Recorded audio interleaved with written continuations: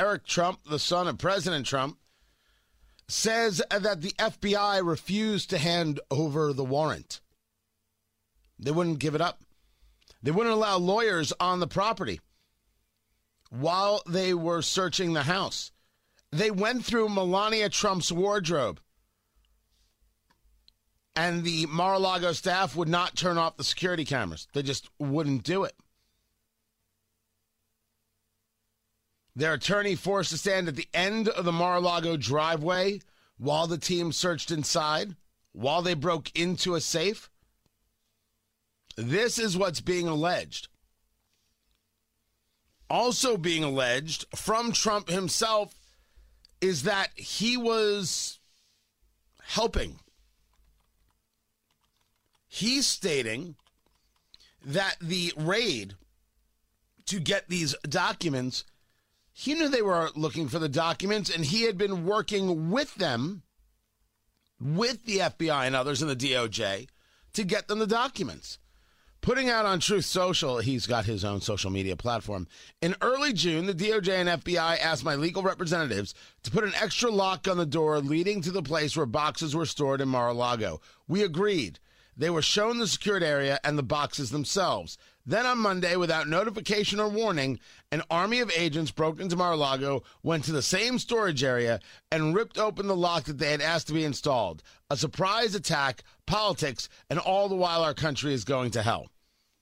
Now, the only notification that I know of, based on reports, is that the FBI called the Secret Service an hour beforehand to say, we're coming. What happened after that, notifications, etc., this I don't know. But the question, of course, is what's in the warrant?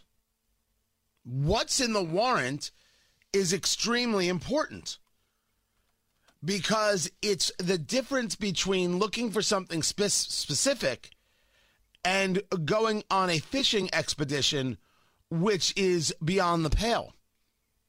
A warrant, as per the Fourth Amendment, has to describe the place being searched and the person or things being seized. If you were to have warrants that say, yeah, you could go check out their house, that's not being secure in your person's house, papers, and effects, which is what the Fourth Amendment guarantees. The right of the people to be secure in their persons, houses, papers, and effects against unreasonable searches and seizures shall not be violated, and no warrant shall issue but upon probable cause, supported by oath or affirmation, and particularly describing the place to be searched and the persons or things to be seized. So what is it that the DOJ was looking for?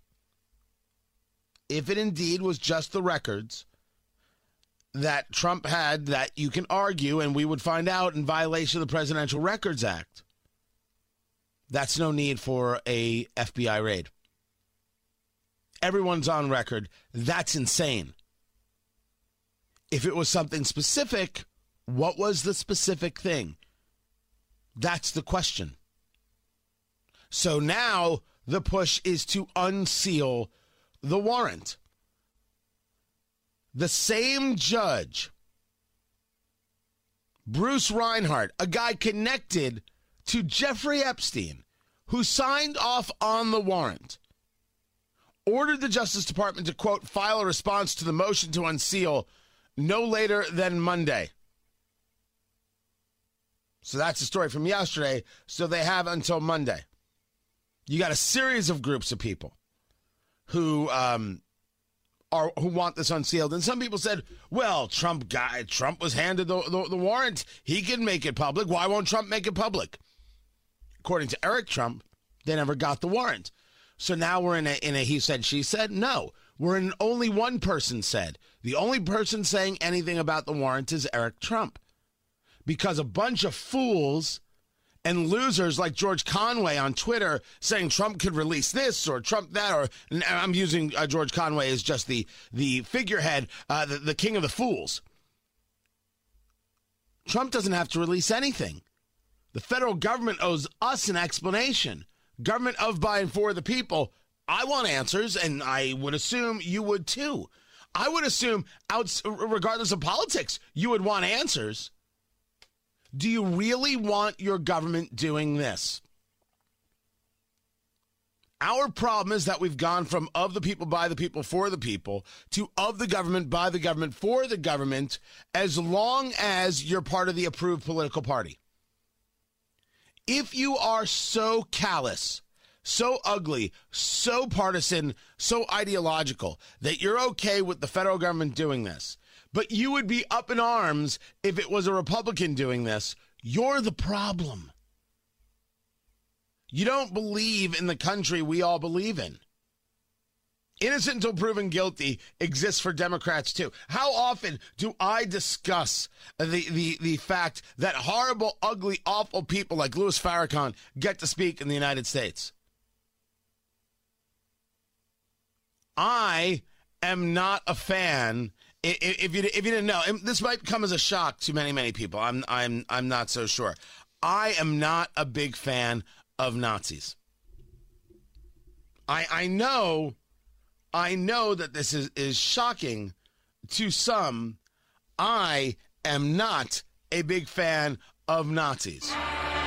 Now it's springtime for Hitler and Germany.